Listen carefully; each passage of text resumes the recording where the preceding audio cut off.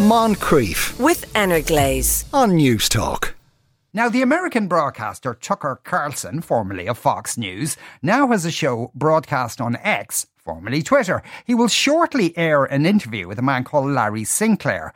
Sinclair is a convicted fraudster who claims that when he was in college, he had sex with Barack Obama and that Obama smoked crack. He has provided no corroborating evidence to prove these claims. On this side of the Atlantic, such allegations wouldn't be published without a considerable amount of evidence to back them up. But in the US, it seems like he can say anything about anybody with impunity. Larry Donnelly is a law lecturer at the University of Galway. Afternoon, Larry. Good afternoon, Sean. Now, a lot of the defence for when people make these kind of wild allegations about people is the First Amendment and it's free speech. Is it built into the First Amendment that you can say anything you like about anyone, or is it the way it's been interpreted by the courts? Yeah, broadly speaking, it is the way it's been interpreted by the courts over many, many years. First Amendment jurisprudence is quite liberal. It confers a near blanket protection on freedom of speech, so much so that there is that old maxim that you don't have the right to cry fire in a crowded theater. If you look at the Supreme Court decisions, you would have the right to cry fire. Right. Okay. So, and this indeed might have a relevance to forthcoming cases that you could use as a reasonable defence. Yes, I lied through my teeth. Yes, I mean that's the reality. And one of the things about, for instance, if you look at the one of the indictments against President Trump with respect to January 6th, at the outset, and although this is a slightly different context, it's wisely makes clear the point that President Trump had the right to go around saying that he won the election and the election results were fraudulent. Even if he knew that was false, he still had the right to do so. So it's a little bit of a different context, but that does indicate just how broad the free speech guarantee is in the United States. So, is there an extensive body of defamation law in either individual states or federally? There is, and look, it happened. Most of this happens at the federal level, but there's a seminal case involving New York Times and Sullivan, and in U.S. defamation law, there's this distinction between public figures and private figures. And when it comes to a public figure, to establish defamation, the standard is very, very high. That is, the publisher needs to know that the information was wholly or patently false, or that it was published with reckless disregard for whether it was false or not. That is a very, very high standard. So if you look at the body of defamation law in the United States, what you'll find is an awful lot of unsuccessful suits for defamation. You'll find, some that were successful, and you'll find an awful lot of cases where, to be frank, the plaintiff had the goods on the publisher. They had a very strong case. Yet still, because of the arc of Supreme Court precedent on the issue, cases were settled for something considerably less in most instances than what the plaintiff would have been looking for. Yeah, so because I suppose how do you go about proving that the publisher knew it wasn't true, or they didn't care if it wasn't true or not? You'd almost need a kind of email exchange saying specifically that to prove the case. Yeah, you really need something close to a smoking gun. And as with here, truth is an absolute defense. But also in the United States, opinion is an honest defense. And I'll juxtapose that with the standard here in Ireland. Opinion is a defense in defamation, but it must be an honest opinion. Whereas in the United States, it's opinion, and that's pretty ill-defined even by the courts. So someone can just say, well, that's what I thought. And in many instances, that can help form the defense in a defamation suit.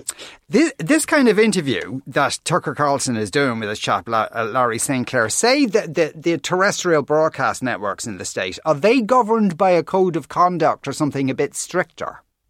Well, they would have to deal with the Federal Communications Commission, the FCC, which is there. But if you look at what the FCC does, I think one could only describe it as light touch in terms of regulation. Most of when we hear about the FCC, most of it has to do with things like obscenity, and those sorts of things. So if you look at the last prominent time that the FCC came down, it was that infamous incident where Janet Jackson was dancing at the Super Bowl and her nipple was revealed.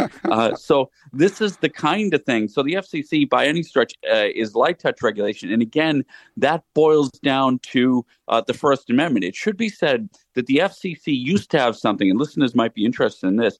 It used to have something called the fairness doctrine. That is, that on different issues, there had to be both points of view presented in a relatively neutral fashion. And outlets would have done that or in a wide variety of ways.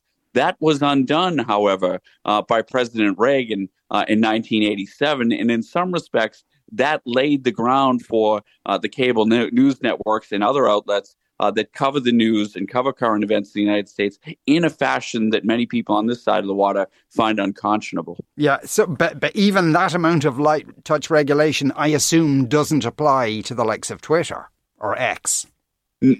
No, and you know, the reality in the United States, somebody put it very well recently, is that when it comes to the internet, when it comes to online platforms, we're living in the decades ago, and there are no seatbelt laws. So effectively, in terms of, social media regulation in the United States, it remains something of the wild, wild west. Yeah. So what's the difference then between if you're a public figure and a private figure and your chances of suing someone for defamation?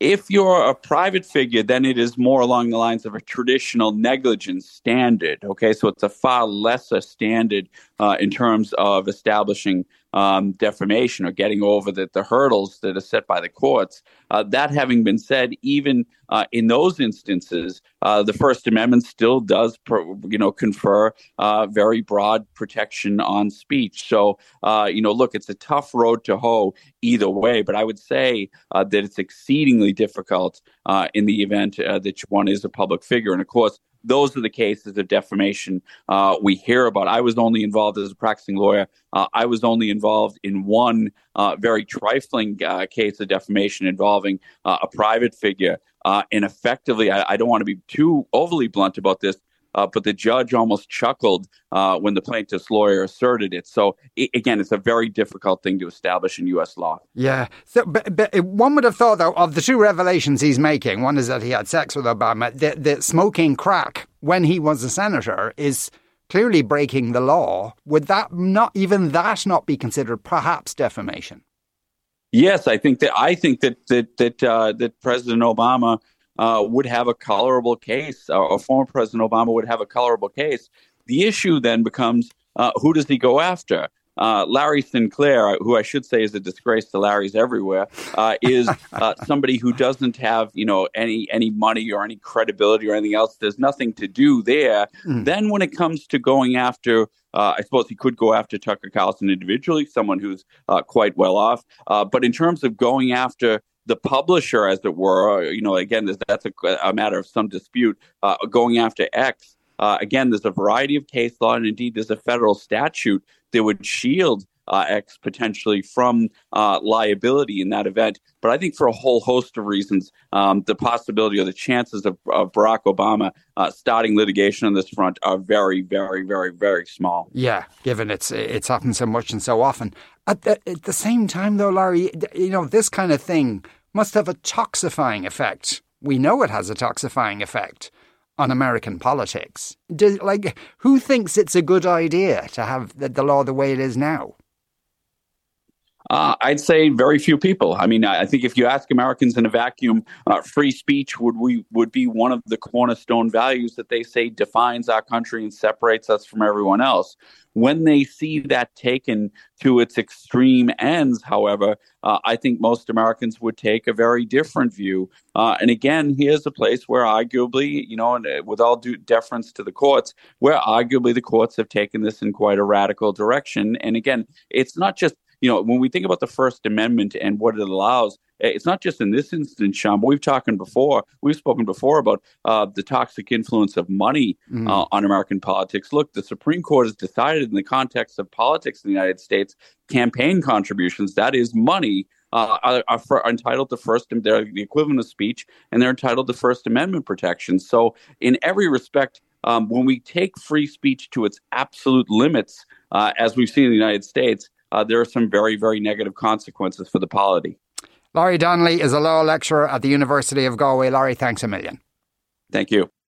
A few comments on that. Kevin says, sorry, I thought it was okay for men to have sex together now, says Kevin. No, it is perfectly okay for men to have sex together now. I suppose the point is that the allegation on that part of it is that Barack Obama, when he was married to Michelle Obama and was a US senator, was having sex with a man. So you're alleging marital infidelity there, which might be defamatory. It's not the sex in itself that's the issue there. Owen says, when I lived in the United States, I listened to Howard Stern, who was always being fined by the FCC for the racy stuff he broadcast. Then went to satellite radio, where podcast rules are much lighter, says Owen. Well, I don't know. Are there any rules at all? Really? Also, Mark texted in to say, what does Larry think of crooked, creepy, sleepy Joe and Hunter? Which kind of underlines the point there, Mark, or perhaps part of the point of what we were talking about there, that it becomes not about what's true or not. It's just about whataboutery, that this guy was crooked, but what about that guy being crooked? Now, Hunter Biden has been found guilty of crimes, hasn't he? And I think there's some negotiation or a pause there in terms of what kind of sentence he might receive. Yeah, Joe Biden's kind of sleepy and very old. You're right about that. But what's that got to do with what we were talking about? Because, and what we were talking about was a situation that seems to have prevailed in the United States, where it doesn't matter if anything is true or not. It's just, you can just say if you can convince enough people it is true, doesn't matter if it's true or not. You're just kind of throwing mud at the other side. And by the way, this fella now, Tucker Carlson claims that this fella, Larry St. Clair, has signed an affidavit saying for all these allegations. And he also did a lie detector test and passed the lie detector test. Now, he has signed an affidavit. He also signed an affidavit in 2004 claiming he was terminally ill. So that was 20 years ago, obviously, not there. And he's been done several times for various crimes and spent time in prison. And also, he said that he did a lie detector test. He failed the lie detector test in 2008 about these allegations, and then accused Obama's then advisor, David Axelrod, of bribing the examiners to rig the results. So obviously a hugely trustworthy individual. Moncrief, weekdays at 2 p.m. with Energlaze on News Talk.